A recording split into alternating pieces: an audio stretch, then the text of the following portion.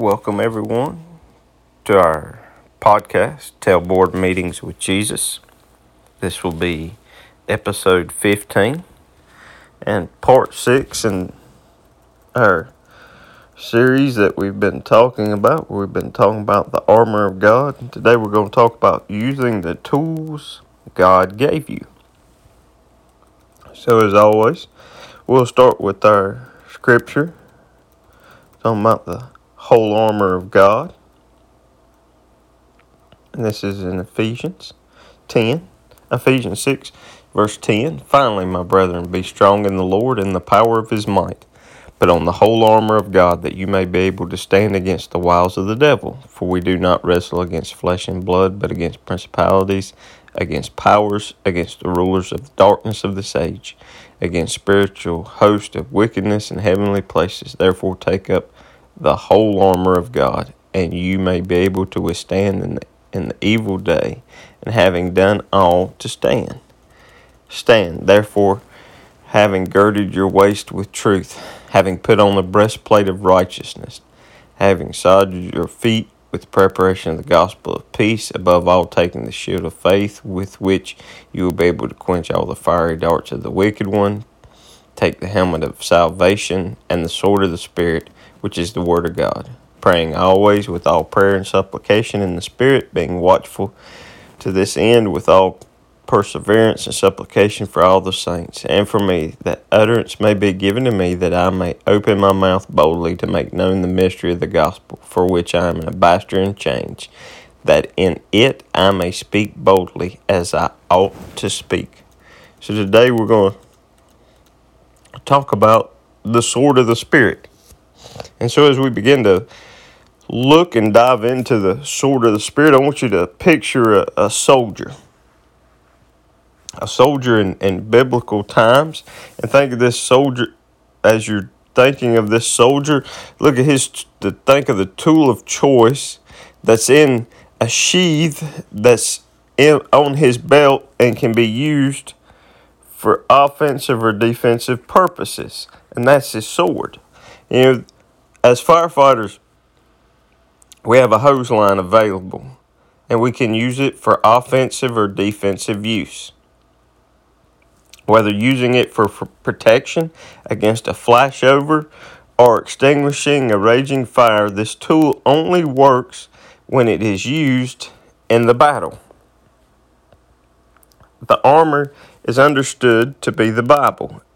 It is to be used in all of our life situations to bring us hope, peace, and comfort during hard and difficult times, and to fend off the attacks of the enemy.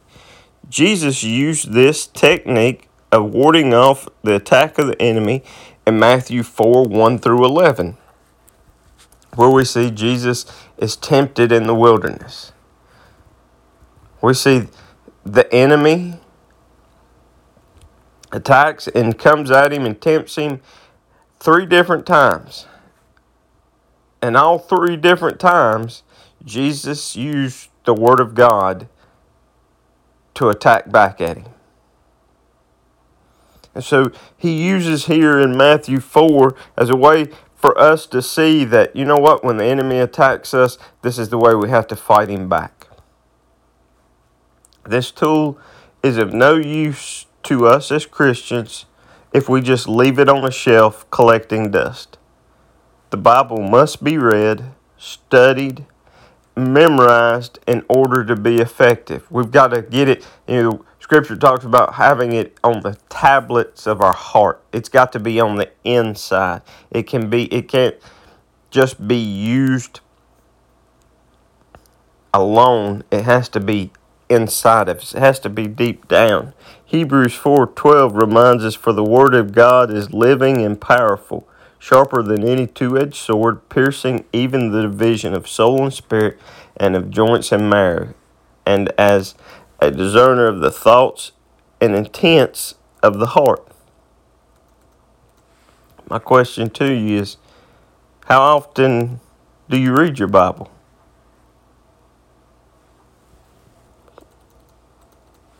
Does it just collect dust on the shelf? Does it just sit there? Do you pick it up on Sunday morning when you go to church? And then when you get in the vehicle, you throw it on the dash, and then you get home, you throw it on the table, and that's it. It's never picked up again to the next week. Are you even picking it up at all? And you one says, you know what, I never study. I never take a look at it. I challenge you to begin to search out. Begin to pick up as you begin to read. It'll create in you a hunger and a thirst that you will want more and more. You know, when you get hungry, when we're real hungry, you just can go in there and go into the kitchen and snack and start to eat and eat and eat and eat. Same way when we get hungry for the Word of God, we'll just want more and more of it. Are you hungry for His Word? Do you see an importance in learning His Word and memorizing it? Ephesians 6:19-20 says, "And for me, that utterance may give to me, that I may open my mouth boldly to make known the mystery of the gospel, for which I am an ambassador in chains, that in it I may speak boldly as I ought to speak." This week, I ask that you take time to read your Bible every day. And if that's a challenge for you, there's different apps that you can get on your smartphone to help you. That can, one way I started was to get a reminder every day on my phone to read. And it would send me a verse every day. And every day, at a minimum, I would start with that and read it. Pick it up.